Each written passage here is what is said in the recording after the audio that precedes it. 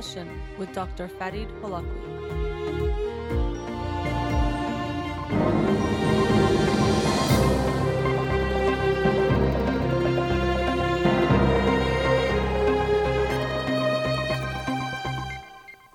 Good afternoon and welcome to In Session with Dr. Farid Holakwi. I'm your host, Dr. Farid Holakwi, and I'll be with you for the next 2 hours here on Radio Hamra. Studio number to call in, 310-441-0555. I'm a licensed clinical psychologist, so you can call in with any questions related to clinical psychology, including any emotional or psychological issues, parenting issues, and relationship issues as well. You can also follow me on Twitter or Instagram or like my page on Facebook to get updates on the show or suggest topics or books for the program. And the shows are uploaded at the end of each week to my SoundCloud page and free podcast on iTunes. Again, the studio number, 310-441-0555. Before I begin, let me announce the book of the week for this week. It is The Champion's Mind by Jim Afremow. The Champion's Mind, How Great Athletes Think, Train, and Thrive. It is a book in the realm of sports psychology. So if that's not of interest to you, you might not find it as interesting, but I find a lot of it is applicable to anything we do in our lives and trying to perform at the highest level. So I wanted to also include a book on sports psychology to include a variety of books throughout the year. So that's the book for this week. Now, today is the day before Thanksgiving here in the United States. So for a lot of people, this is their last day of work for a few days or school. And tomorrow, families get together traditionally, and we're supposed to focus on giving thanks. Most people focus on eating a lot, which is a big part of Thanksgiving. But the whole name, Thanksgiving, means to give thanks. And this relates to this important concept in psychology of gratitude, something that in recent years has grown a lot of steam and gained a lot of approval as something that's very good for your mental health, actually even for your physical health. And it can be cliche to talk about because you see it so much on people's Instagram posts and quotes they leave about being grateful and appreciating what you have. But there really is a lot of science to back up the importance of doing exactly that. And that's why I wanted to talk about it today, about how important it can be and how we actually can improve or increase the amount of gratitude we express in our lives each day. It does take some effort, like any kind of skill or habit. It does take some effort, especially at the beginning, but once you start to do it, like other habits, it becomes more natural and automatic, and that's what we want to try to create. So research has shown, really when I talk about the research on gratitude, it sounds almost fake because there's so many things that it helps. It improves your mood, it can reduce anxiety, it can improve physical health even. There have been studies linking that. It can improve your relationships and the amount of social support you have, and that actually can make a lot of sense. The more you express gratitude and thankfulness to the people around you, the better your relationships become, and even has positive effects on the brain, improving your sleep, boosting serotonin, activates the brainstem region that produces dopamine, and on and on. So the science is very clear that becoming more grateful, expressing more gratefulness is something that helps us in so many ways. Even for fighting depression, it can be one of the things we can do to help ourselves battle depression. And a lot of times people who are depressed think, well, what do I have to be grateful for? And it can seem like a difficult exercise. But what we find is even the process of trying to find things to be grateful for does have a positive effect. And in this way, we can use the analogy that I sometimes use when I'm talking about things like compassion, but it's very much true with gratitude as well, that it's almost like your brain has a gratitude muscle in it. And like any muscle, the more you use it, the more you work it out, and the more strong it becomes and the easier it becomes for you to use it. Sometimes people listen to this show while they're at the gym. So if you're at the gym right now working your physical muscles, you can also think, well, there is a gratitude muscle in my brain, and the more I practice it, the more it becomes easy for me to do that. And so tomorrow's Thanksgiving, and like lots of holidays that are prescribed for a certain reason, we think that's the day to do it. So Thanksgiving is a day to give thanks, but we can forget it the rest of the year. And that's not what we want to do. We want to remember it on Thanksgiving, but remember it on all the days of the year, which I'll talk about next. It reminds me of Valentine's Day, and a lot of times, especially men, can groan about it and say, oh, I have to be romantic on this day, or I'm forced to be romantic.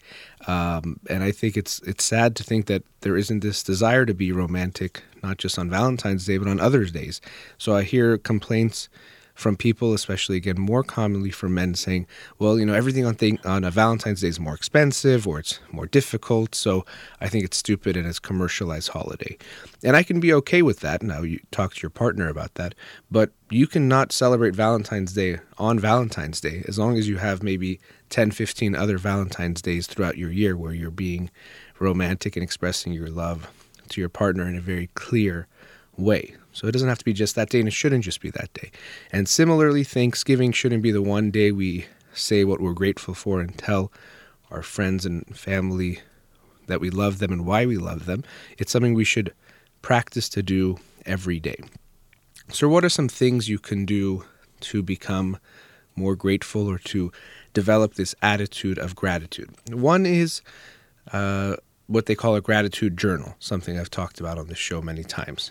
And what that basically is you can do it in the day or the nighttime, but just writing down a few things each day that you're grateful for. So I'm grateful that I got to hang out with my friends today. I had a good time with them, and they're so supportive and blah, blah, blah. Or I'm grateful even for seeing the sunset. It was so beautiful, and it was just a nice moment. Or the feeling I had when I was hearing this song in my car. It can be something very small. Sometimes when people think of gratitude, we think it has to be something huge. Okay, I got married, or I got a new job, or had a baby. Of course, those are things you're going to be very grateful for, and they're going to be huge, life-changing events. But one of the focuses of gratitude is to recognize that we want to recognize the gratitude that we can have for everyday things that are happening in our lives, the things that we can be grateful for that are happening every day around us. And so this process of doing a gratitude journal has very important effects for us psychologically. Even one research study found that if people did this for 21 days in a row, writing 3 things they were grateful for every day, they saw significant increases in their level of optimism, and that this held for 6 months after the study ended. So it has a lasting effect. So a gratitude journal could be a great thing to do. For a long time, I would do it in my phone. I do it in other ways now, but I would just keep notes in my phone, and every night I'd write a few things that I was grateful for. And something that people find, and this is related to this idea of the gratitude muscle, is that when I was doing it every night, during the day I would think about things that I would include in my journal, or something would happen. I'm like, oh, I might write about that tonight. So when we start to focus on things to be grateful for, we become more aware of them, we see them more, and it makes us feel better. That's why this research makes sense, and it makes us more optimistic, it makes us feel better about our lives, it can make us feel more hopeful about our life if we're very depressed. It gives us this feeling that there are good things around us. Another thing we can do is to write thank you notes, or letters, or emails, or probably texts, or snaps nowadays. But you can write something. I'd actually say don't do it over Snapchat. We want to make sure it's permanent, something that lasts. But you can write thank you notes randomly to people who you care about in your life. And actually, handwritten would be the most effective or have the deepest impact. My handwriting is really bad, so sometimes I have to be careful if I do a handwritten note to make sure the person can understand what I'm saying. But we know that has the strongest personal touch. So writing a random thank you letter or note can be very important. This is why I appreciate you in my life, or I'm grateful to have you in my life, and I just wanted to thank you. Or about a specific thing they did. A few weeks ago I was feeling really down, and you came over and we talked, and it really made me feel a lot better. I wanted you to let you know I really appreciated that. So that's another thing that we can do, is writing random acts of of kindness in that sense, or writing a random thank you note. And even when we look at relationships, a very strong predictor of how happy partners are is how appreciated they feel by their partner. So it's not really an actual measure of how many times they say specific things, but feeling appreciated by your partner is very, very important. And you see that often when people come into therapy, that they don't feel appreciated. They feel that they only get complaints and criticism, but they don't get a lot of thank yous, or I appreciate this, or I appreciate you. And when we focus on what we're grateful for, we feel better about the relationship, but so does our partner, and it creates a positive feedback loop, because the more we show appreciation, the more people actually want to respond in positive ways. It reinforces them and encourages them to do better things. So that's another thing to keep in mind. Am I expressing regular gratitude? I was talking about the random thank you notes and cards and texts we can and should do, but are you regularly expressing gratitude to the people around you and showing them that kind of kindness and love? And also, I want to mention something we shouldn't do when it comes to gratitude. Often people will say, oh, I'm so grateful I'm not that guy that's going through this, or that homeless person who's on the street. Look at that. I'm so grateful I'm not them. But this actually is not the best way, or not a good way for us to practice gratitude. We shouldn't practice gratitude by talking about what other people don't have that we have, or what other people are going through that we're happy we're not going through.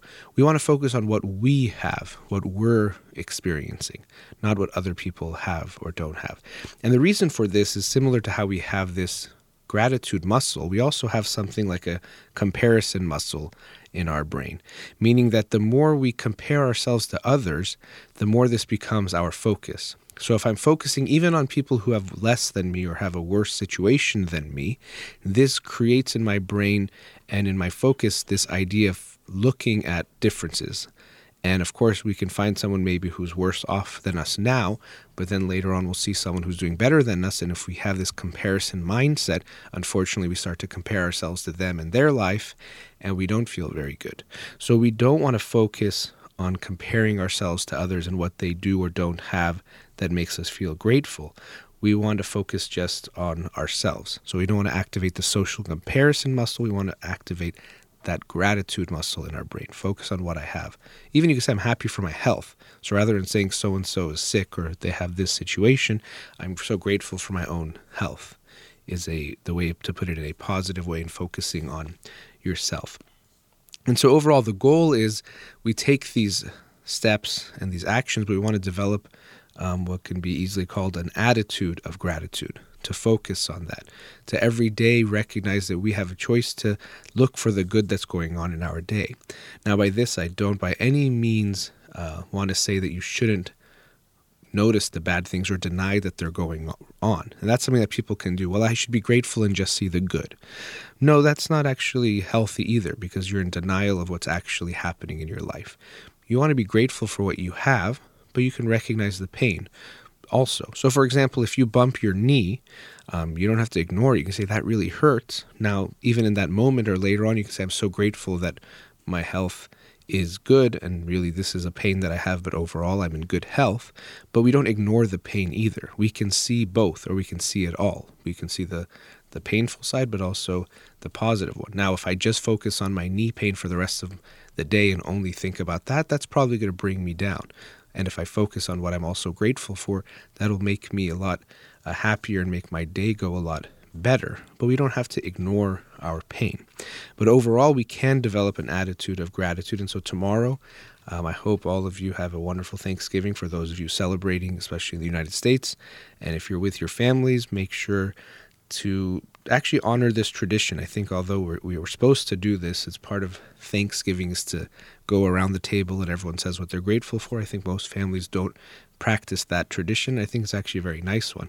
But I would hope it's not just this one time a year you do it. You can do it every night at dinner, or once a week at dinner, and make sure your focus isn't just on being thankful on this one day, but that to adapt that attitude of gratitude for yourself, and it'll make yourself healthier, both physically, emotionally, and mentally, but also strengthen your relationships as well. All right, we've reached our first commercial break. Studio number 310-441-0555. You're listening to In Session with Dr. Farid Holakouee. We'll be right back.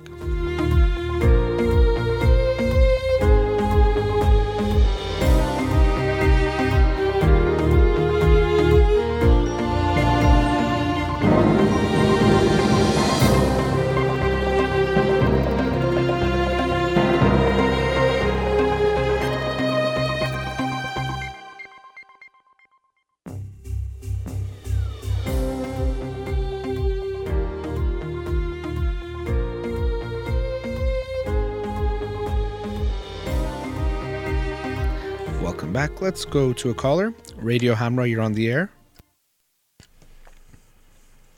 Hello? Hello? Yes, hi, you're on the air. Hi, thanks for taking my call. Sure, thanks for calling. I'm actually calling you regarding my relationship. If you like, I'll give you a quick background. Yes, on please myself do. First. Mm-hmm. I'm 31 years old. I'm calling you from the UK. I'm an oil and gas engineer.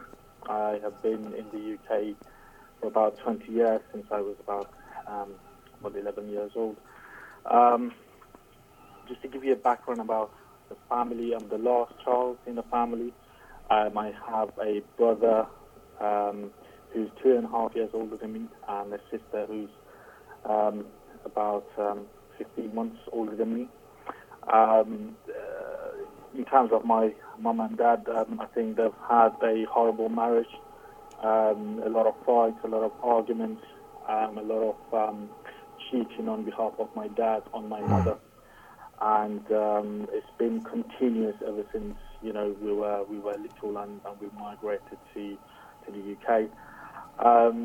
I have always sort of played the part of the problem solver, if you like, within the family, because I was sort of referred to or looked upon as the person in the family that they could rely on for simple logic, if you like. I believe the right term is the non-sexual physical abuse, if you like, that I was subject to. Everyone was coming to me regarding solving issues, or if they had a problem with someone else, they would come to me and ask me to sort it. And we're talking about when I was probably, this started probably when I was, I'd say, about 13, 14, all the way up until literally just about a year ago when I literally gave up. I have a brother, as I mentioned, who has literally messed up our lives in any way possible. He's been a liability really for the last 20 years, ever since we came here. He's done quite a lot of damage to the family, and the latest one being that they took away his child from him for legal reasons, and my parents actually volunteered to get to sort of become the guardians of the child, and he has been putting us through hell. He used to smoke marijuana for years, and he has this psychological issue where he thinks that ghosts are basically following him all over, and for that reason, the sort of problem he has stolen from us. He's done a lot of damage. I hate him so much that, to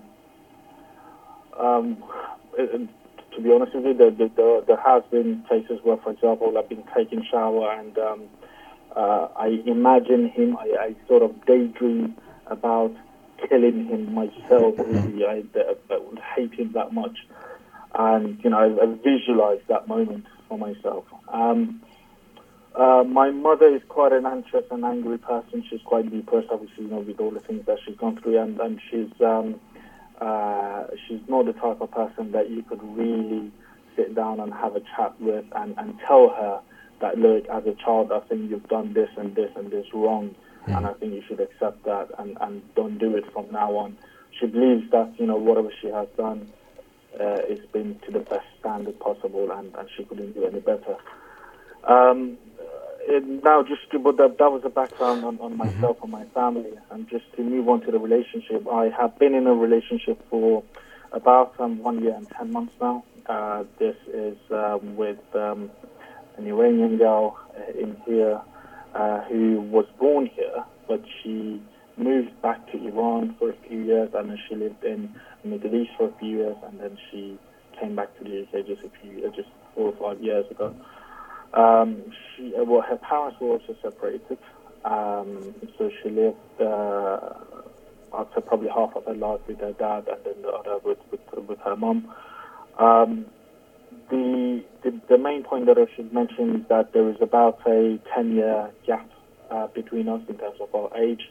I'm 31 and she's 21. Everything at the beginning was quite good.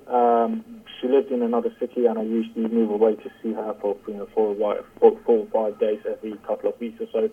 And this was, right in the middle of all the tensions that I had with my brother, and it really helped me to, take my mind off that and just move out and see my girlfriend for a few days and just have fun and come back.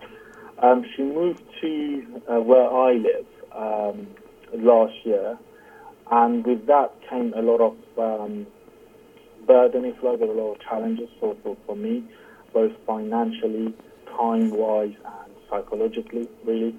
I tried to support her in any way or form that I could. So I found her get jobs. I found her helped her sort of settle down, to find her own apartment, if you like, and all of that took a lot out of me. Because at the same time I was going through quite a lot from my family, and in parallel to that, I am currently working as an oil and gas engineer. But what I should let you know is that I only sort of went for this course at the beginning because of my parents. So it wasn't really my area. I didn't really enjoy, any technical subjects, even when I was at school. But because I knew they would approve it, I went and studied petroleum engineering, and therefore became a petroleum engineer. And I really literally hate the day-to-day job that I do at the moment. And all of that, the stuff that I have going on at work and at home, and the things that are currently going wrong with my girlfriend, it's sort of, I'm in a position that I'm asking myself whether I'm even mentally stable to be in a relationship. Now, the type of things that my girlfriend sort of complains about is that it's quite interesting, because you actually were mentioning this just before I came on regarding expressing love. I am not capable to do that. I'm not capable to express my feelings, even at times when I wanted to. I sort of, pushed them down in me, and I thought, just forget about it. Don't be like that. Don't be a kid. Don't express your feelings. And it's been a case that we've been with each other for about a year and 10 months, and both of us haven't really expressed our feelings. I think she has that problem as well, where she can't really express how she feels. So we sort of work against each other in that department. The other thing as well is our sexual relationship. I have traditionally had sort of problems in that department. What sort of problems do you have? So it was mainly regarding the fact that I saw the sexual relationship in a one-way street. So I was there to become satisfied and not the girl. And that, I tried to do a little bit of digging on that. And the thing that I went back to is that traditionally in my family, even though, we've been here for years and years, funny thing is that sexual relationship was always frowned upon, and my parents wouldn't be happy if they heard that you have sexual relationships. They would always tell you, be careful with this, don't do it, or things like that. And I should also let you know, yeah. Yes. I was going to say, do you feel like you almost rushed through it, like it's something just to get through? Exactly. So it was always something that I felt, I have to get it over, done and dusted, quickly. All of my sexual relationships have been, in secret, if you like. Now, I'm not expecting to go and voice them out, of course, to my parents, but it's if I take one step back, it's never been a case that I could easily take a girlfriend of mine to my house and introduce her to my parents, because I know that they wouldn't approve her. My parents are very much in the arranged marriage sort of scenario, where they like me to get married to my cousin, and they're just not letting go of that. They say to me, take a girlfriend, whatever, but get married to your cousins, which I don't want to. The worst sort of scenario that I can tell you about the sexual relationship is that which really, proved how selfish I was. Right after I had sex with a partner, for example, this doesn't honestly apply to the recent girlfriend, because I've tried to change my mentality. But prior to that, right after I had sexual intercourse with someone, I immediately had a sort of bad image in my head about them. I thought that they were prostitutes and things like that, not good girls and things like that, even though I just had sex with them. And that was right after I had sex with them. So that's the mentality that I had. Yeah. So we had the problem in the sexual relationship department as well, and her issue is that in that department, she doesn't help me as well. Our sexual intercourse is very much like she's present, but there is no dialogue, there is no movement from her, there's nothing. It's just basically, she's just present. And I have reached this stage where I feel like there wouldn't really be any positives in moving forward with this relationship. But when I try to put the good and bad on the scale and try to measure these things, I really struggle to do so. I'm not sure whether it's because I'm looking at this emotionally or what it is, but I'm struggling to find the right path and to see whether there's even any point in pursuing this relationship. Yeah, well, at the same time, when you look at a relationship, we do want to be very rational, but there's emotional components to be aware of too. But you shared a whole lot, so I'm not going to get to respond to all of it even before we go to a break, and we'll continue talking after the break. But the way you described your childhood, you had kind of this classic relationship with your family where you never got to be a kid. You had to start taking care of your parents and your family from a young age. And it seems very clear in talking to you, it's almost like you've put away yourself completely. Your needs, your wants, your likes, your desires, your emotions, everything is just completely disconnected from you. And, even in hearing you talk, there's a lot of anger and also just a sadness and almost hopelessness about life in the way you talk about things, which is understandable based on what you experienced, which was basically that you never had a childhood. So you don't have this inner child part of yourself that is alive and excited and enjoys life and sees good in things. And you also learned from a very young age that you weren't allowed to have any needs or wants or emotions. You put them all away just to try to keep the peace and to be there for everyone else. So I'll mention the name of a book right now. The Drama of the Gifted Child, I think, is a book that if you read it, you'll likely read it and say, oh, wow, this is me. This is describing me. Because from what you've described, I think you'll relate to it very much. This idea of the gifted child who is sensitive and attuned to other people's emotions from a young age. And rather than the parents taking care of him or her emotionally, they start to learn to take care of them. And because of that, they take on this role of not focusing or even being aware of their own wants, needs, and emotions, and just focusing on others and losing touch with that. But there's definitely, I almost hate to say this word, but a deadness in how you describe yourself and your life. You seem very smart and also very aware. I mean, the way you talked about things in your family and in yourself, you have this insight and awareness, but there seems to be a complete disconnection between yourself and yourself, actually, and really the inner child part of yourself that can enjoy life and feel good about things. And even when it came to sex, the reason why I asked you if it's because you're kind of rushing through it was you added the part where it's something bad that you're doing, something immoral, so you have to hurry up and get it over with, but also that focusing on your own desire and your own pleasure doesn't come naturally for you, or probably isn't easy for you. And then you couple that with the idea that sex is something bad and forbidden and immoral, and of course you're not going to have a healthy relationship with sex either.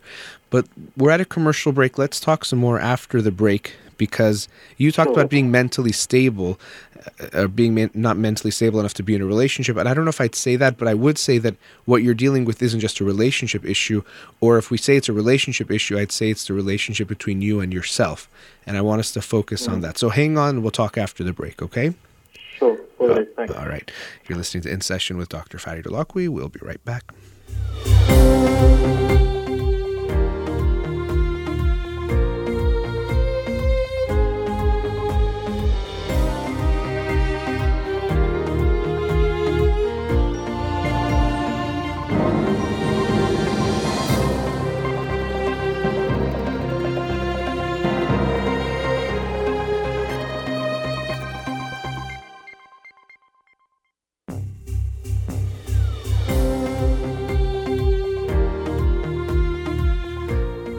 Back before the break, we were with the caller. Let's go back to him. Caller, you still there? Yes, I'm here. Okay. So yeah, you spoke, like I said, you actually, I felt like did a pretty good job of conceptualizing your past and present in a pretty good way. What did you think of what I was saying about how I was hearing you? I think you were absolutely spot on. I mean, the bit you mentioned regarding, not really having a childhood, that is how I feel. And in the recent times, I've tried to distance myself from all the troubles within the family and so on, to be able to have that time to myself and to do what I would like to do. But unfortunately, it's a case that I'm always being dragged back into it. Because, the issues that I have with my brother, the issues that I have with my father, who is, still... with the critical problems that we have, he's still, going around and doing things that he shouldn't be doing, like cheating and these sort of things. And I keep on being dragged back into those troubles that are no fault of my own. Well, the troubles are no fault of your own, but we're going to give you the responsibility that you get to choose how you're going to respond to it. And that's the big part for you. And actually, I know I don't want to give you lots of homework, but I mentioned the drama of the gifted child. But another book you'd likely benefit from is Codependent No More, because it seems like you have a codependent relationship with your family, particularly with your brother, but then maybe even with your dad, where you, and I know they put a pressure on you, so I'm not saying it's going to be easy. So I'm not saying it's completely your choice that you've gotten here, but I'm saying going forward, I want you to recognize that you have the choice of how you are going to respond, or at times not respond to them asking you for help or making you feel like it's an emergency and they need you, because we know that this triggers something in you, that hero part of yourself, the part where you're the peacekeeper, where it seems like you feel overly responsible to take care of other people and their messes. And what you described about the rage you have towards your brother is something classic that people who are codependent and people who fall into that category of those gifted children who put away their own wants and needs and feelings for others, you start to build this incredibly strong rage and resentment towards those people. And I'm sure what your brother has done, the way you described it, is horrible. So I'm not saying the rage is in some way your fault. But because you keep putting yourself back in those situations and you don't put the boundary between yourself and the family, the rage is just going to continue to grow, and that resentment will continue to build and eat away at you. So unfortunately, it seems like you're going to have to distance yourself more and more from your family in order to reconnect with yourself and to live your own life, because the way you're describing them, they're not going to let you do that. Yeah, no, I totally agree. And I'm trying to do that in every possible way, whether it's physically or mentally. Physically, I'm staying back, in the office or going out, coming back home later at night. And mentally, I just try to block everything out whenever, they come to me with troubles. But I think that sort of, as you mentioned, it has had a sort of a negative effect on me, and I think I've sort of reflected that in my relationships. Sure. Now, and another example that I can give you is that there has been a case where in middle of intercourse, for example, suddenly the image of my mother comes into my head, forbidding what I'm doing at the time. And that, along with the sexual problems that I have with my girlfriend that I described, has sort of led to me having really zero sexual desires, and it's led me down another path, really. And what do you mean? What's that other? When you say it down another path, what do you mean? To be completely honest, I mean, there has been cases where I'd rather not have sexual relationship and just masturbate. To be honest, and that's something that I'm not happy about. But I'd rather do that at some point. Yeah.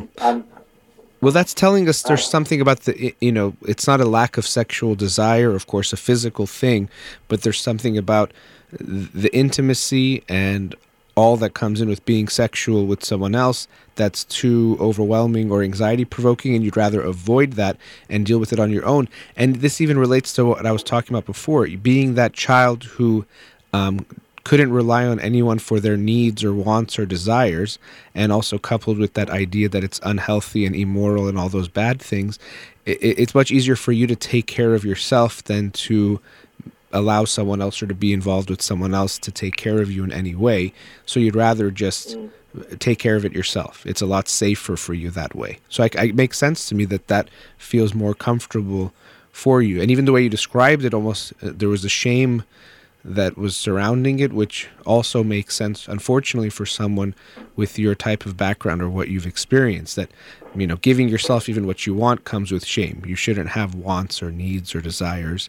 And again, especially sex is this really ugly, bad thing that you've been told. But clearly you've internalized, as all of us do, your mother and father into your own head, and you parent yourself. So even if they're not around, you're still punishing yourself with their ideas and thoughts and all of that. So this stuff, it runs really deep within you. Yeah, for sure. I mean, exactly, the things that you're saying there, well, that is really how I feel myself as well. I feel like, even when my parents aren't around, I'm still doing a pretty good job sort of, looking down on myself and telling myself not to do that. I have an outlook on marriage as well, where, of course, I mean, it will be understandable with the things that I've described to have that negative outlook on marriage, where I honestly don't want to get married and I don't want to have any children. And that sort of leads me to making some decisions within my relationships not to take the relationship into a more serious level. For example, we're talking about, probably moving in, or even sometimes I don't express my emotions because I feel like if I do, I would give her the hope that the relationship is going well, and therefore I had to make even more commitment. And that is, I understand that is ridiculous, but that's, how I feel. Another thing as well, coupled with all of these things, is that apparent age gap. I sometimes literally feel that I am growing a child, and I'm again looking after people, and it's come to a place that I really don't have the energy, because everyone is taking that energy away from me. Whether it's my family or my girlfriend or my job, there is no place that I could go to apart from when I'm with myself and no one is around that I could recharge. It's everywhere I go, to taking my energy from me. Well, that makes sense. Yeah, and even the age difference, that's something that came up, especially when you guys met. You were probably around 30 and 20, or 29 and 19. Her being that young and you being a little bit older, it made sense that it was almost like a parent type role, which is something you're used to. But I think what you just said is exactly right. It's like you're constantly just giving and giving of yourself. There's nothing left for you. There's no enjoyment for your life, or feeling good for you, or taking care of yourself is not something you do. And you're going to end up feeling, as you sound when I'm talking to you, just exhausted and almost just tired of life. Just there's a depression, I hear. There's a lot of anger, but there's just a lack of hope that life can be good, or that you can enjoy life, which I can understand. I don't think it's true for anyone. I don't think it's true for you, but I can completely understand how that's the mindset that you've incorporated because of what you've experienced. Have you gone to therapy before? I have. I am currently in therapy Good. as well. Actually, it's a mutual therapy with my girlfriend, but we have sessions with each other and apart. We are in therapy, and I am separately as well.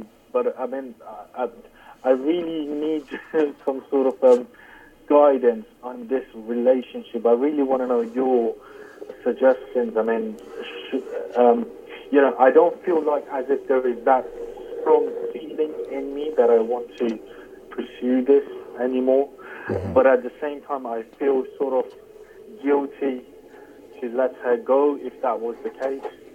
It's a very grey area. Really it's a gray area, and you also, I mean, you make these situations where you can't win, because even you in some ways sabotage the relationship, like you said, not even treating her as well as you can because you don't want to get her hopes up or showing her good feelings. But then you feel like you can't leave the relationship because you'd be, dealing with the guilt, which of course relates to your feeling of having to always take care of everyone, and you can't hurt anyone, of course, so you can't hurt her either. And so you have to just stay with her kind of in this middle ground where you're hurting her and you're hurting you, but you feel like you're stuck in a way. And one thing I'll also say about the therapy, I don't know how often you're going individually, but I would want you to go every week, even if possible more than once a week. Really commit to it strongly.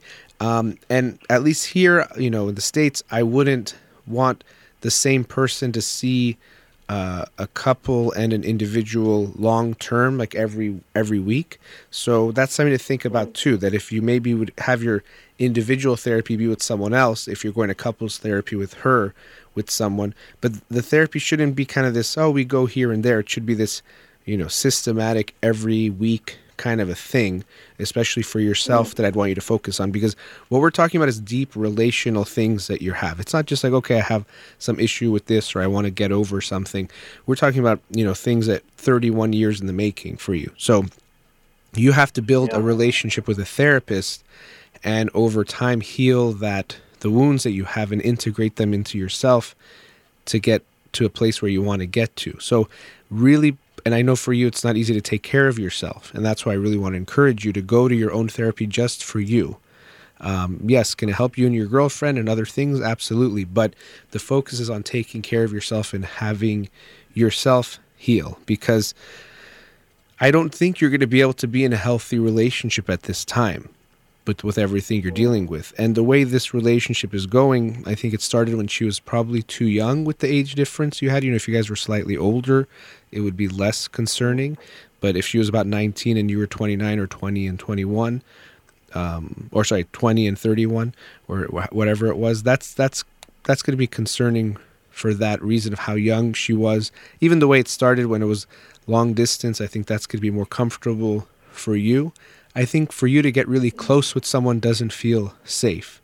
You kind of have some of the classic fear of intimacy feelings, because being close was not something you were allowed to do when you were a child. And especially if you have to hide everything, well, you can't let anyone get too close, because once they're too close, they see the things you're trying to hide. So my guess is you keep her at an arm's length in every way. Even we see it sexually play out, but in every way, and she's going to be frustrated. Now, what's bringing her to this relationship, I don't know. I know you said her parents are divorced.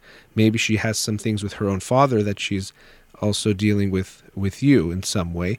But I do have concern about you being in a relationship based on how unhappy you seem with life, with yourself, and how you're feeling. So specifically this relationship, I have some concerns, but more I have concerns about where you are at. I think you need to invest some time in working on yourself really, really hard. It takes a long time to get over what you're dealing with, because your family is still in your life too much. So even setting those boundaries is going to take you some time. But dealing with all the pain you're carrying is not going to go away. And all the ways it's affected the way you look at relationships, at marriage, at yourself, at just living life, they're really permeating, I think, everything you do every day. Even you're saying you hate your work, but you're still there. It just seems like this runs really deep. Yeah, no, for sure. I mean, you mentioned, for me to focus on myself, and that is really what I want to do. I really want to put everyone aside and start to work on myself if I want to have, a chance of being happy again. Because another interesting thing when I was on hold that you mentioned was regarding being grateful about things, and I don't have that. I'm not grateful about anything, to be honest with you. But one thing is that, our therapist has told us to take a break of about 3 weeks from each other, from myself and my girlfriend, and really come back after that time and evaluate the situation and come back and decide whether we want to carry on or not. I take your point as to, I'm not healthy at the moment to be in a relationship. I feel that way as well. I feel as though if I carry on, I will be the same person as I was, during these 2 years. I would maybe even, be even worse with the way that things are going. But there's something is stopping me. I'm not sure whether it is the guilt of letting her go, or what it is, but I want to make sure that I'm making the right decision at the end of these 3 weeks. And I'm leaning more towards separation, but I'm struggling to confirm that or make that decision. Which I can understand, and I also want to be aware of not giving you this feeling of, well, if I tell you to do it, then you can do it, and almost, not as in blame me, but put it that it was like someone told you to do it, because I can see how difficult it is for you to hurt her, or that guilt, and you have, at the end of the day, it's going to be your decision of what to do. So that's why I don't want to tell you, okay, well, you should definitely break up with her, and then you can go tell her that, well, someone told me I should, or I'm doing it because of you. I want you to make this choice because you think it's best for you going forward. And so think about it. No one can tell you what you should do here other than yourself, and take that time to reflect. But, it's not just about these 3 weeks. What you're telling me is this is a lifetime of pain, and it could continue to be that way. The next 70 years of life can be the same way unless you start to make some big, deeper changes, which will take some time. But there is hope for you, but you have to give yourself that chance. So, I'm hearing you, the relationship, like I said, with you and her, I care about. I think obviously it's very important, but the relationship you have with yourself to me is even more important. I totally agree. You need to make the decision, and I appreciate that. Yeah. So, like I said, either way, whatever you decide to do with the relationship, please, go into therapy, get ready to go every day, every week for months and even possibly years. Like, you really are going to need that. The depth of what you're talking about, it's really affecting you to your core. And it's not something you're going to get past quickly, but you're worth it and you deserve it. And there is good news that things can get better. So I hope you'll do that for yourself. I will do, definitely. Yeah. Definitely. Thank you very much for giving me the time. Of course. I appreciate you calling. I really appreciate you calling. Take good care of yourself. Wish you all the best. Thank you. All right. Bye-bye. All right. We've reached our next commercial break. Studio number 310-441-0555. We'll be right back.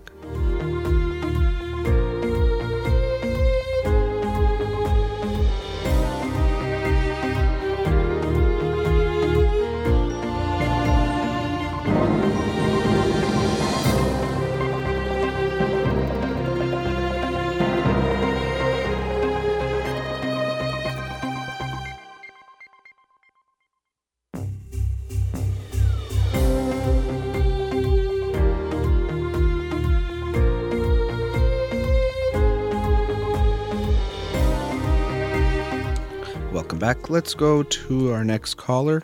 Radio Hamra, you're on the air. Hi, Dr. Farid. Yes, hi. Hello. It's actually my second time calling. I called you maybe a few years ago in regards to my now 17-year-old son. Okay. So basically, I've been having such a challenge with him ever since he was 2 or 3 years old. But at this point, the reason I'm calling is I just want some guidance or some of your point of views, or as a mother, what is it that I can do to help him, succeed in life? At this point, I think that he has he gets into trouble a lot, and a lot of times it's because that he does not really understand what is going on or what's supposed to be done. most of the time, instead of preparing for what he needs to do, he just lets things happen. And once there is a mess, sometimes even with a small mess, he doesn't get alerted. And then when there is a big mess, then he starts getting active and trying to clean up the mess and take it from there. I'll give you an example. For example, at school, with his schoolwork, he's in 12th grade now, and so he cares very much about getting good grades. He wants to get into college. He's motivated. It's not that we are pushing him. So he knows that he needs to, study at school. And at the same time, he is rather an average student. He's not like top of the class. So that means he needs to put even more effort. So when the class starts, and at the beginning of the year, teachers usually put down their expectations, what needs to be done, how you're supposed to turn in your homeworks, what is it that you need to do for each class. So basically with those, he doesn't even, it seems he doesn't even look at it. So the test comes in and he's surprised, oh shoot, I had a test, I should have studied, I didn't study. So he goes, he does whatever he can do, and then he goes back to the teacher, he gets a bad grade, of course, he goes to the teacher, oh, give me another chance, I didn't know. He brings excuses and things, oh, my grandma was in the hospital, things like that. He makes them up, or to clean it up. Or was his grandmother actually in the hospital, or he makes them up? No, he makes it up. Okay. He makes it up. Even if it is, it's none of his concern. That is not why he didn't study. He didn't even know his grandmother is in the hospital. He's at home and he's just on his phone, on social media, talking to friends and all that. And then he goes and he just gets a bad grade, and obviously he's not happy about it, and then he has to do this. This happens a lot, even with the limitation he has at home. For example, he drives now and he has a time, what is it called? Forgot the name. That the kids have to be home at a certain time. Curfew? Curfew. He has a curfew, and we try to be fair with him. We try to be fair with him. Even with that, he kind of messes it up, and then he comes home, oh, Dad, I'm sorry, my phone was out of battery. I didn't know how to get home, and that's why I just had to wait and ask a friend to give me directions. Things like that. He messes up things like that. Well, it sounds like messing things up. He might be not being truthful to you guys, but it also seems like you guys aren't good at keeping your boundaries with him or setting your boundaries with him. He is definitely not truthful with us. He's very manipulative. But at the same time, even if for things that are very important to him, like, for example, his basketball team that he's very, very, very passionate about, even with that, he manipulates his coach. Like one morning, he had a 5 o'clock in the morning practice, and he slept in. And then he texted his coach saying, oh, shoot, I was not feeling well, and I was throwing up. And it was pretty obvious that he's lying because the coach found out. But I told him, listen, it's okay, you slept in. We are humans. It's okay. Just tell him the truth. Why do you want to, act as if you're the smarter one and you can trick everyone? And then he said, oh, yeah, I should have done that. I didn't think about it that way. So definitely he's manipulative. And okay. He's not. Does he have any siblings? He has an older sibling, which is very opposite of him. Okay, how old is that sibling? He is 20 years old. He's in second year of college. He's a typical firstborn. He's smart and kind of goal-oriented. He knows what he's doing. He's very different than my younger one. Okay. And does he live at home? My older one, no, he's away. Okay. He was here until he graduated from high school. Okay.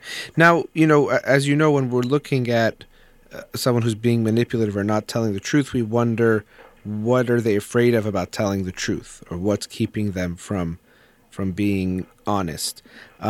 the way you're talking, I don't get the feeling you're an incredibly punitive mom. Are there strict punishments in your home? Well, we used to kind of set boundaries with him. We used to explain things. We used to do it that way because he still is a type that kind of tries to push the agenda. So we tried to be kind of writing it down for him, kind of be strict about certain things so that he doesn't push the limit. But it didn't work. It just fired back. He got mad. It seems he didn't get it. He wasn't really understanding it. So we thought maybe we should just, not be as strict. We stick to the boundaries that we're supposed to, but there are little things we let go because it seems that that's the type he is. Well, actually, we got to be careful about that because you're saying that's the type he is, but with someone like him, actually, you have to be even more firm with the boundaries than flexible.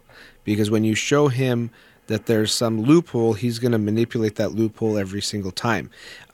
So you're saying you would make boundaries with him? Like you'd say, this is going to be your, curfew, or this is going to be the consequences for this, and he would agree to it. But then when it would happen, you're saying you think he didn't get it? So what happens is that we're very strict about it. We tell him this is safety, this is what it is, we are responsible, you're still 17 years old. You got to be home by this time. So he messes it up, and then sometimes he brings excuses, and most of the time what he does is that he goes back and he kind of questions the agreement from the beginning. Like, yeah, but right. But if you're saying you're making it with him. Ahead of time, yes. We sit down and say, okay, I think this is a good time. I know you want to stay longer, but that's not a good time. We don't think it's good. It's safe for you to stay out longer.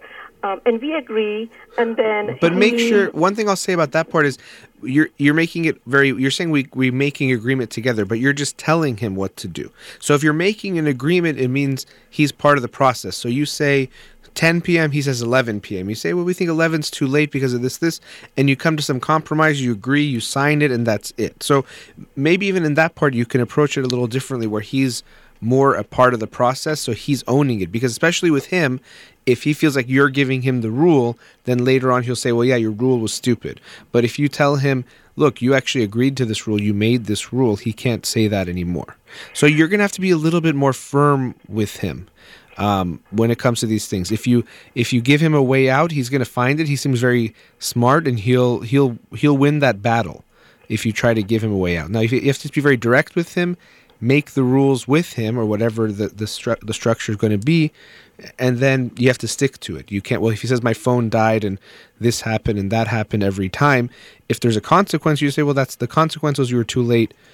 Something happened. So you lose this privilege or whatever it is that the rule is, but you have to stick to it. But I get the feeling you're saying, well, we let it slide sometimes, but I don't know why he doesn't keep following it. Well, he doesn't follow it because there aren't consequences. He can do whatever he wants. Right. We've tried that too. I was going to tell you that. We've tried that. We tried to have him be part of the decision making, and then when things go wrong, he says, well, I didn't have any other choice. I mean, what could have I said to you? You wouldn't agree anyways. And the other thing he would do is that he would extremely get mad when there are consequences. He gets very angry, and he just thinks it's not fair, and it's just very stupid. It shouldn't be that way, and he's very mad. But that's the thing where you have to say, I get that you're angry, but this is what we came up with, and this is what you agreed to, and you're gonna have to face that consequence. Because that's what's happening with school too. He's not turning in the assignment on time, or he's getting a bad grade, and he thinks he can just get out of it. So we have to be very careful not to reinforce that you can break rules, and if you get angry enough, you get what you want. This is the same thing a little child does when they throw a tantrum. And we don't want to reinforce and say, well, because now the kid is, throwing things and hitting their head against things, we're going to give them everything they want.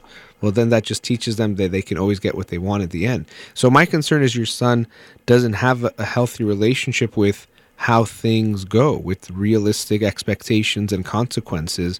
And he's good at getting his way out of it, but it's a gift and a curse because it's enabling him to actually prolong this not healthy behavior, and you have to make sure you don't enable it either. So you give him a consequence and he goes, this is so great, whatever he says, like, I understand you don't like it, but that was what we came up with.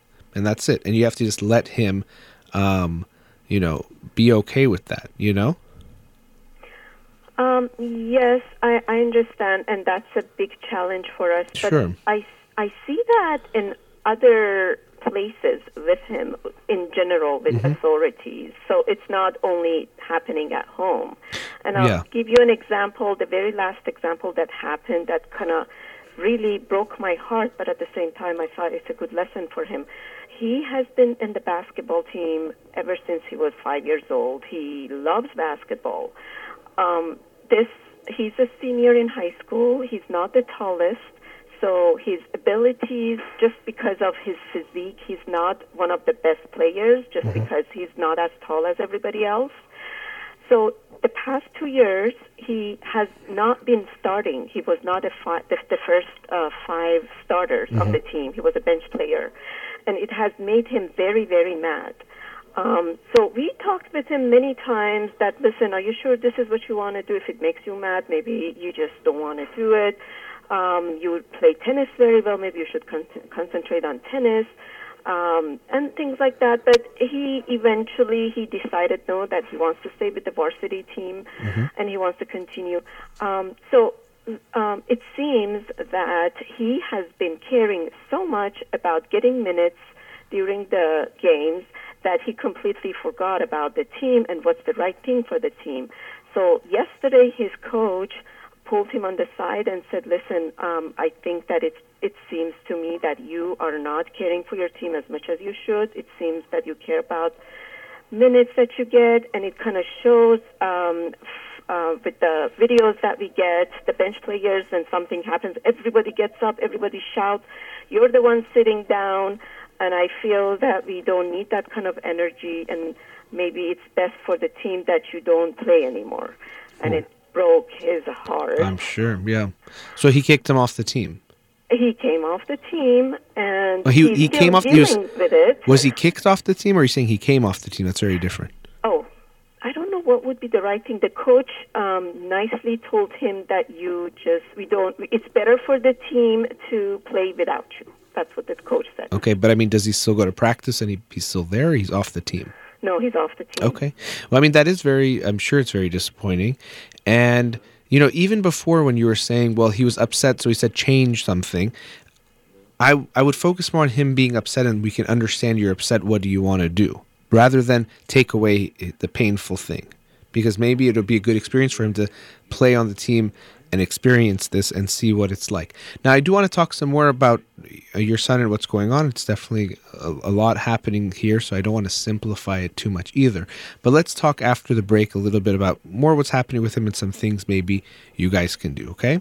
Sure, thank you, Sure, Doctor. thank you. You're listening to In Session with Dr. Fadi Holakwi. We'll be right back.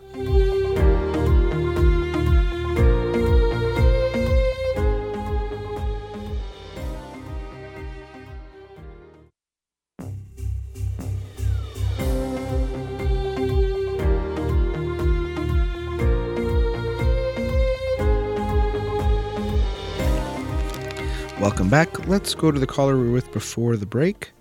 Radio Hamra, are you still there? Yes, I'm still here. Okay, so we're talking about your 17-year-old son, and I understand you're concerned about his behavior, and especially the things with the lying and the manipulating are concerning, things we want to be aware of. I was also thinking about this earlier in your call, this feeling of ADHD, and not to alarm you, but also a bipolar type feeling too, but the instability he seems to have, kind of the up and downness that I was feeling from how you described him. Is he emotionally up and down? I've been thinking about that myself. Yes, he has ups and downs, but usually something triggers it. It's just not without any reason. Okay. Well, even that, I mean, yes, but it seems like it's more extreme, his reactions.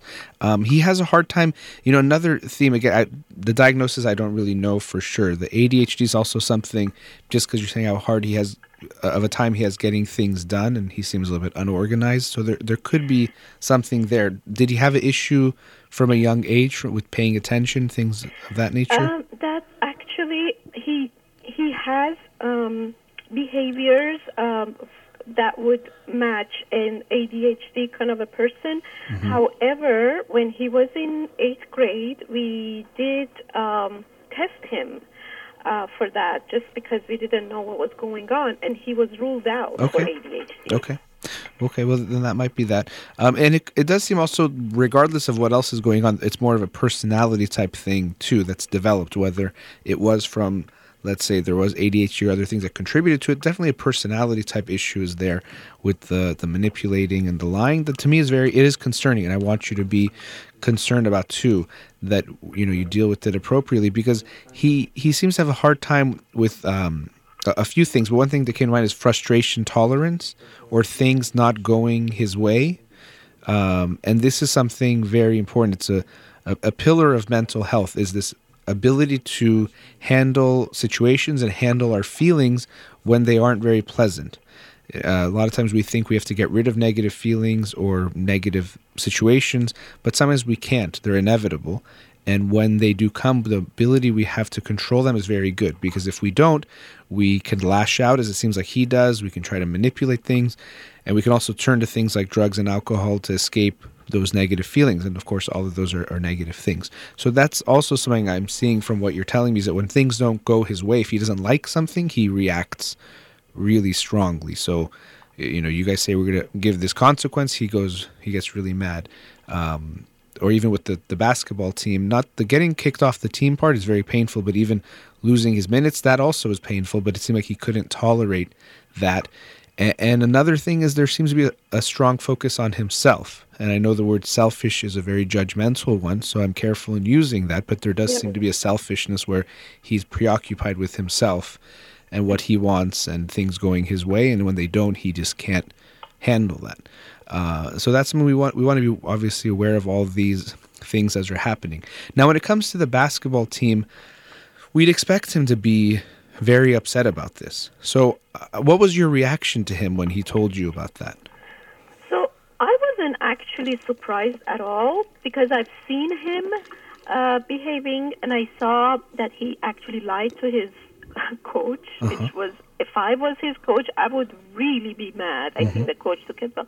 I wasn't surprised, but I listened to him, and I kind of validated his feelings, and I said, "Oh, that must be difficult." Oh, I was validating, but at the same time, I was waiting for him to tell me what he really thinks the coach's decision is, and eventually he said, "Yeah, now that I think about it, I was selfish." Oh, good. Okay. Yeah, I was selfish, and I was thinking about myself, because I'm not used to this. I was always starting, and for the past 2 years I haven't, and it has been really frustrating for me. But I didn't have the courage to tell him that. Who didn't? He didn't, or you're saying you didn't to your son? He said it. Okay. He said it. Yeah, he said it. So well, later that's my good. husband told him that, it's a good idea. Maybe as a closure, you could just discuss that with him. It's good that you are aware of your feelings, and we're all humans. We think if we have feelings, there's nothing wrong with that.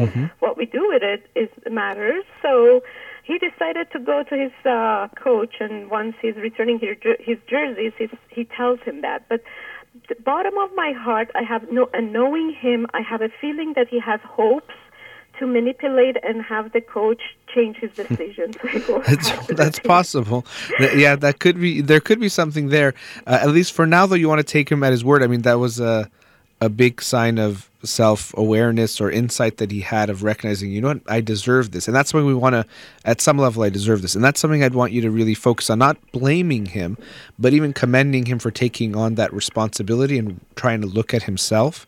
And you can even tell him, that's because the only thing you can change in any situation is you. You have that power, but you can't change other people. And when something painful like this happens, and you did a great job, it sounds like, empathizing with him and being there with him, but we also want to see if we can learn anything from it. That's really important. Well, if I'm in this painful situation, I don't want to get back here, and maybe there's something to be learned, and I think there was. So that's a good sign. Again, if he's doing it just to try to get back on the team, then it's not genuine or reflection or genuine, remorse.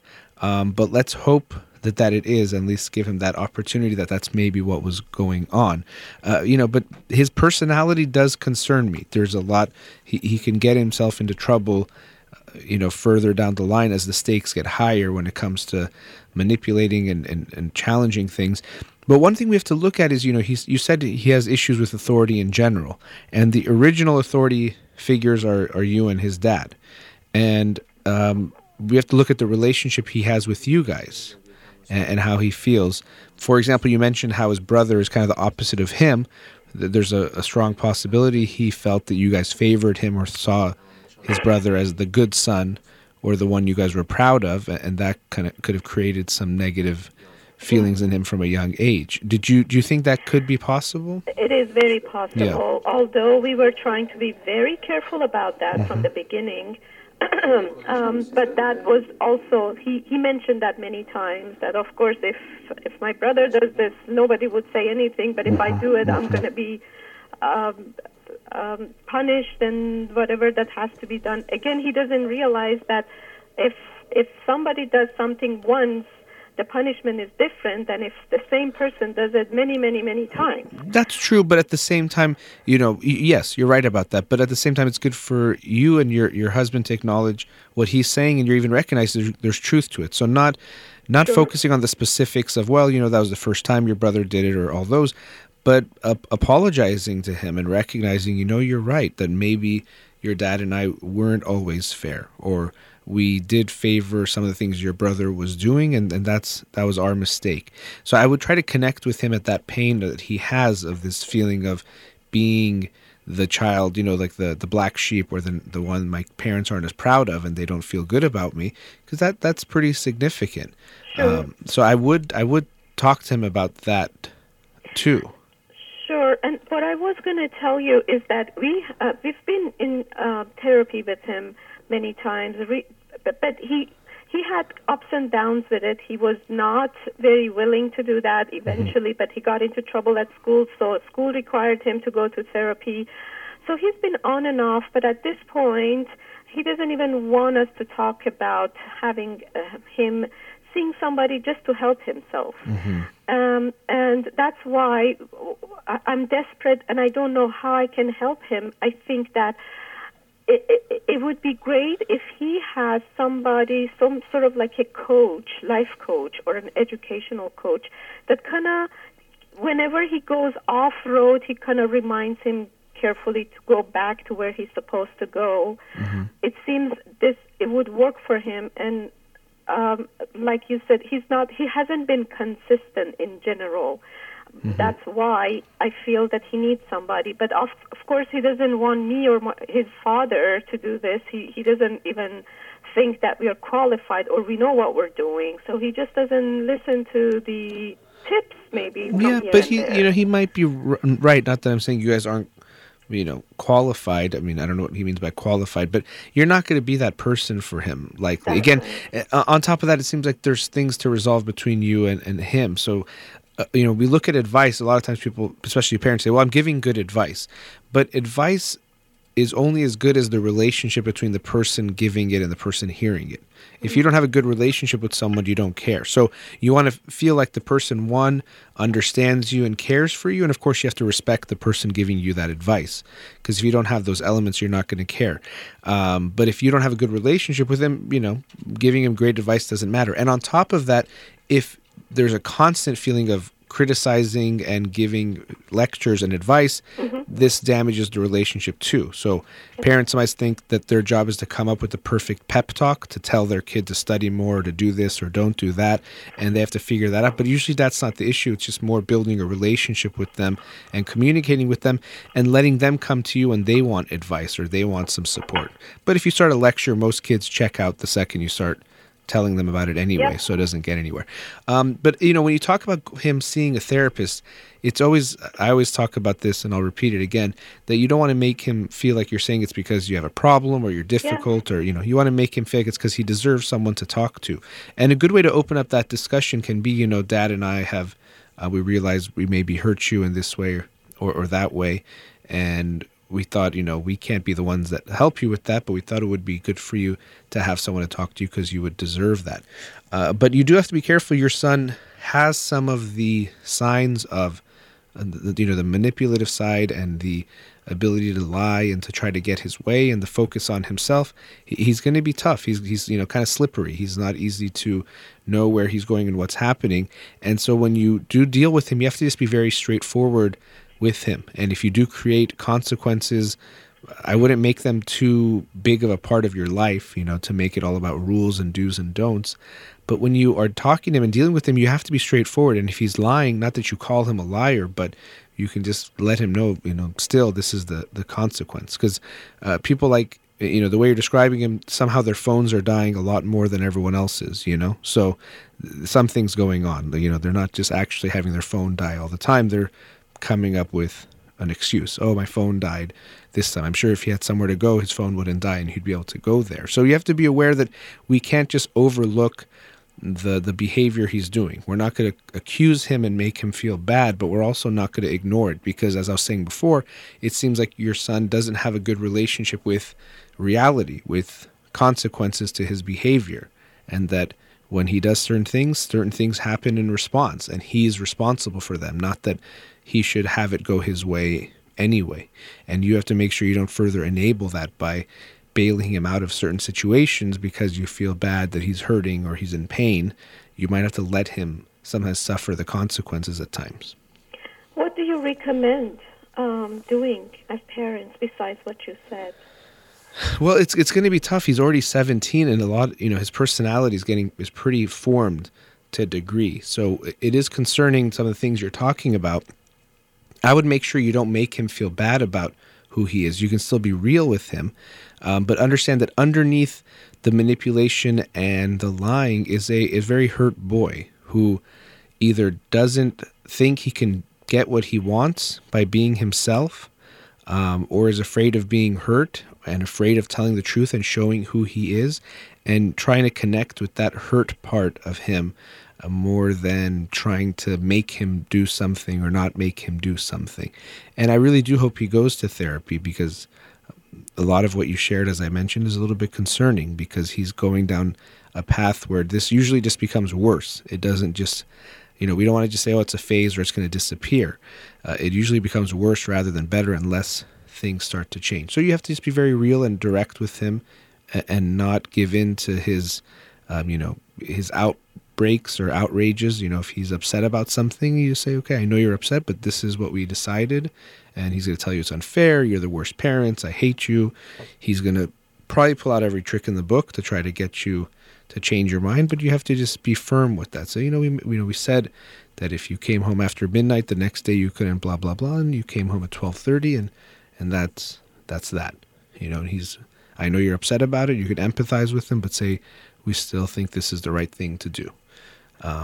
And make sure you don't give in to that. Do you feel like, is that easy for you to be firm with him if he starts to attack you guys verbally and try to make you feel bad, guilting you into giving him what he wants?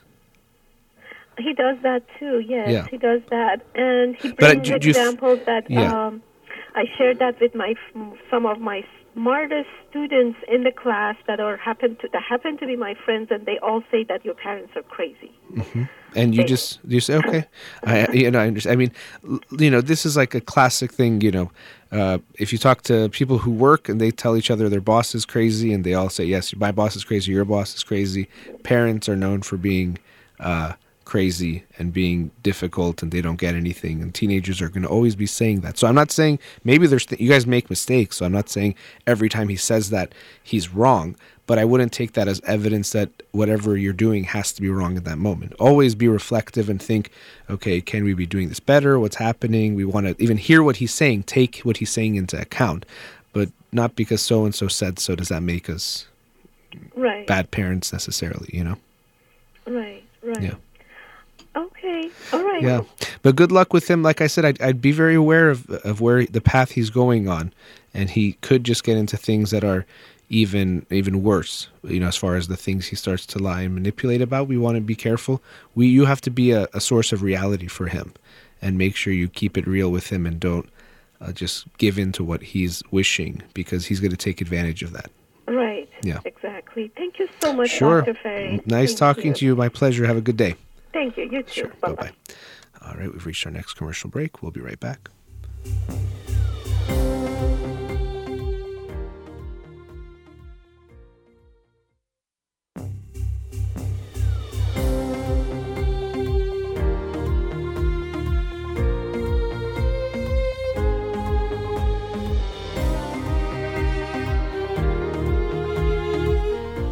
Welcome back. We just have a few minutes left, but let's go to a caller. Radio Hamra, you're on the air. Hello. Yes, hi. Hi. My name is Kalpana, and I'm calling from Sydney. Actually, we are very excited to talk to you right now. We are very honored. Oh, I'm happy to be talking to you as well. Yeah, actually, I'll just begin very quickly. I'm from Fiji. My husband is from Iran, and we have a baby girl. And she is 14 months old. We don't have any issues because we have been listening to your dad's CD, and we've been doing a remarkable walk with her because she's just an amazing child, and we don't see anything sort of that we know would be affecting her, because if there's anything, we just refer to the CD or we do our research and we try to do the right thing with her. Wonderful. However, there's one thing. My husband, he said that as per Dr. Holokwi, the baby shouldn't be traveling till they're 2 years old. And I totally agree that as well. But the traveling, is it traveling overseas, or is the babies that can basically travel from one state to another? Because I was planning to go Brisbane, and I was also planning to do everything consistent because I know they like consistency. But so what are your recommendations based on that? Yeah, and of course, and as you said, then it'll be my recommendations might be even different from my father's, or especially with the specifics. But when you say travel, do you mean by plane, by car? By plane, because car would be traveling, sort of, it would take a bit of time, and babies, they get uncomfortable, and I don't want her to be feeling such. And I was sort of planning to travel when she's sleeping. Yeah, I don't think it has to be it depends on how long the flight is, and it can be a stressful thing for them no matter what. But I wouldn't say you definitely can't go on a short trip with your child. You want to prepare the best you can to make it as smooth and comfortable as you can. But, we can put our kids in uncomfortable situations even in the car or other places that aren't going to feel so good for them either. So I would say it's okay if it's a short trip. If you both are going, even better, so she has more support. So if your husband also comes, that would make it less stressful for her. So I know you're saying I want to go, but if you can go together, that would be okay to me. Again, the plane itself can be a stressful thing. Sorry, I'll rephrase. We want to go. Okay, good. Actually, we were planning to. Yeah. I mean, to me, I wouldn't say it's something really bad. We do want to be as consistent as we can be, but there's no perfect consistency, and it doesn't mean everything gets put on hold. So I don't see it as something really negative to take her on a short trip. Right. Okay, great. Yeah. So can I jump into the next question? Sure, go ahead. Okay. Now, introducing of toys, because what we heard from the CD, what it says was to introduce one toy at a time, and our baby, she's sort of a bit an active kid. Can I stop you for a second? Are you on speaker by any chance? No. Okay. The sound is just coming a little bit with the echo. That's fine. No, go ahead. Yeah, so basically when we were thinking as to how to introduce the toys. Is it one at a time? And the toy that we have introduced, we keep it there because she starts to look for it. And she sort of plays with one toy, and I know she's jumping from toy to toy, but she's 14 months and we can't change her habit now. When it comes to playing. But what are your recommendations on that? They're not, I mean, when we're talking about introducing one toy, we don't want to overwhelm them with too many things, but a kid at 14 months is not going to be able to play with one toy for 3 hours straight. They're going to lose focus, and they're going to want to play with other things. So that novelty is okay. That is actually fine. We just want to also play with her. You can engage with her if you can get involved with the playing. They can't do a lot of the playing she'll be able to do as she gets older, but she can still play with you with the toys. So there's nothing wrong with her having multiple toys. I don't expect her to have one toy in the room. Is that what you meant? Like that you don't. Yeah, so it's okay. I mean, a kid's going to play with a toy, shake it around, play in different ways, explore, and then they're going to want to actually explore something else, and that's okay. We can't expect a 14-month-old to literally have one toy in their hand from morning to night and not play with anything else. Exactly. But there's sometimes this notion that parents have, sometimes it can even come from our own maybe deprivation as kids. Maybe we wanted more toys, maybe we thought we wanted more things, and so we almost take that out with our kids, and especially with like a baby, we give them too much stuff. We think, I love my kid, I want to buy them everything, and each day we buy them a new toy, thinking that's a way of showing them love, but oftentimes it can be too much or overwhelming to them. Or even related to that, sometimes we think expensive toys show more love. So especially things like iPads and, the newest iPad I'm going to get for my baby because I love my baby so much, when we actually know your baby shouldn't be playing with the iPad. That's actually not going to be good for them. So even family members and relatives, friends can think, well, I want to buy so many different gifts for my friend or family member's new baby. We want to be aware of how much we're doing. It's not it's kind of like food. If you have too much of it, it's not a good thing too. So you want to be aware of how much you're exposing her to. But I wouldn't at all be concerned that during the day she wants to play with multiple things. She absolutely should be doing that. Okay, because right now she hasn't been exposed to television or iPads or iPhones, anything. Good. I'm trying to keep her away from all these electronic devices. Very good. Yeah, so research is. With all the toys. Yeah, good. Yeah, the toys. I mean, having the different things and getting her involved. Play is the work of the child. So you want her to be playing a lot and engaged, and you want to engage with her. Eye contact is so important. So engage with her and look into her eyes and communicate. And the way you're even talking, I'm sure you're doing a lot of that. So make sure you do that. But with the screens, I'm glad you're doing that. Parents, again, they think, well, all the parents are doing it, or I want to get my kid something expensive or good, or it's an easier way of parenting. Sometimes just sit your kid in front of a screen and you can have what feels like free time. But the research is showing us that all these things, the screen time is actually not good for kids at all. From a visual level, it's not good. Also with things like attention span, and the idea that you can educate your kid when they're 6 months old, so show them Baby Einstein and those things. There's no research supporting any benefits, even some research showing it could hinder progress in certain ways. So I'm glad you're doing that, and gives me an opportunity to mention this again, that the idea of kids having screen time is not good. And unfortunately, once you introduce it, similar to junk food, it's hard to take it away from the kid. They'll become virtually dependent on it, almost like have an addiction. So I'm happy you're not doing that. There's definitely many ways to keep your child engaged in better ways. So keep doing those things. Yeah. But thank you. Question, if I have time. We really don't. It's just about a minute left, so I probably should, wrap things up before I let you open up. Next week. But since I have a minute left, my husband and I would like to thank you and your dad for the amazing CD that you guys have made. And I would recommend this to every parent, that I wish it was in English so I can listen and understand better. Oh, that's very sweet. Yes. My daughter is just so amazing. Oh, that's so sweet. Yes, my dad is really. I'm proud of him for all he's done, but definitely his CDs have been a great contribution to many people to help them in parenting and taking care of kids. So thank you for sharing that. I do appreciate you calling, and best to you and your husband and your little one. Thank you. And lastly, thanks to you, because we listen to your program, and then that's how we try to make our relationship sort of be better. And thank you. Oh, that's very sweet. I hope it's helpful, and I appreciate you saying all of that. Thank you so much. You're welcome. Have a wonderful day. Take care. Well, thank you for that. It was a very sweet call. Hope they, I was going to say have a good Thanksgiving, but they're in Australia, so they won't be necessarily having Thanksgiving. But everyone listening, I hope you have a wonderful Thanksgiving with your families tomorrow. Remember to be thankful and grateful for them year-round, whether you're in America or not. We can always be doing that. But thank you to all of the callers and the listeners, and to Rahman here in the studio. You've been listening to In Session with Dr. Farid Holakwi. Have a wonderful day.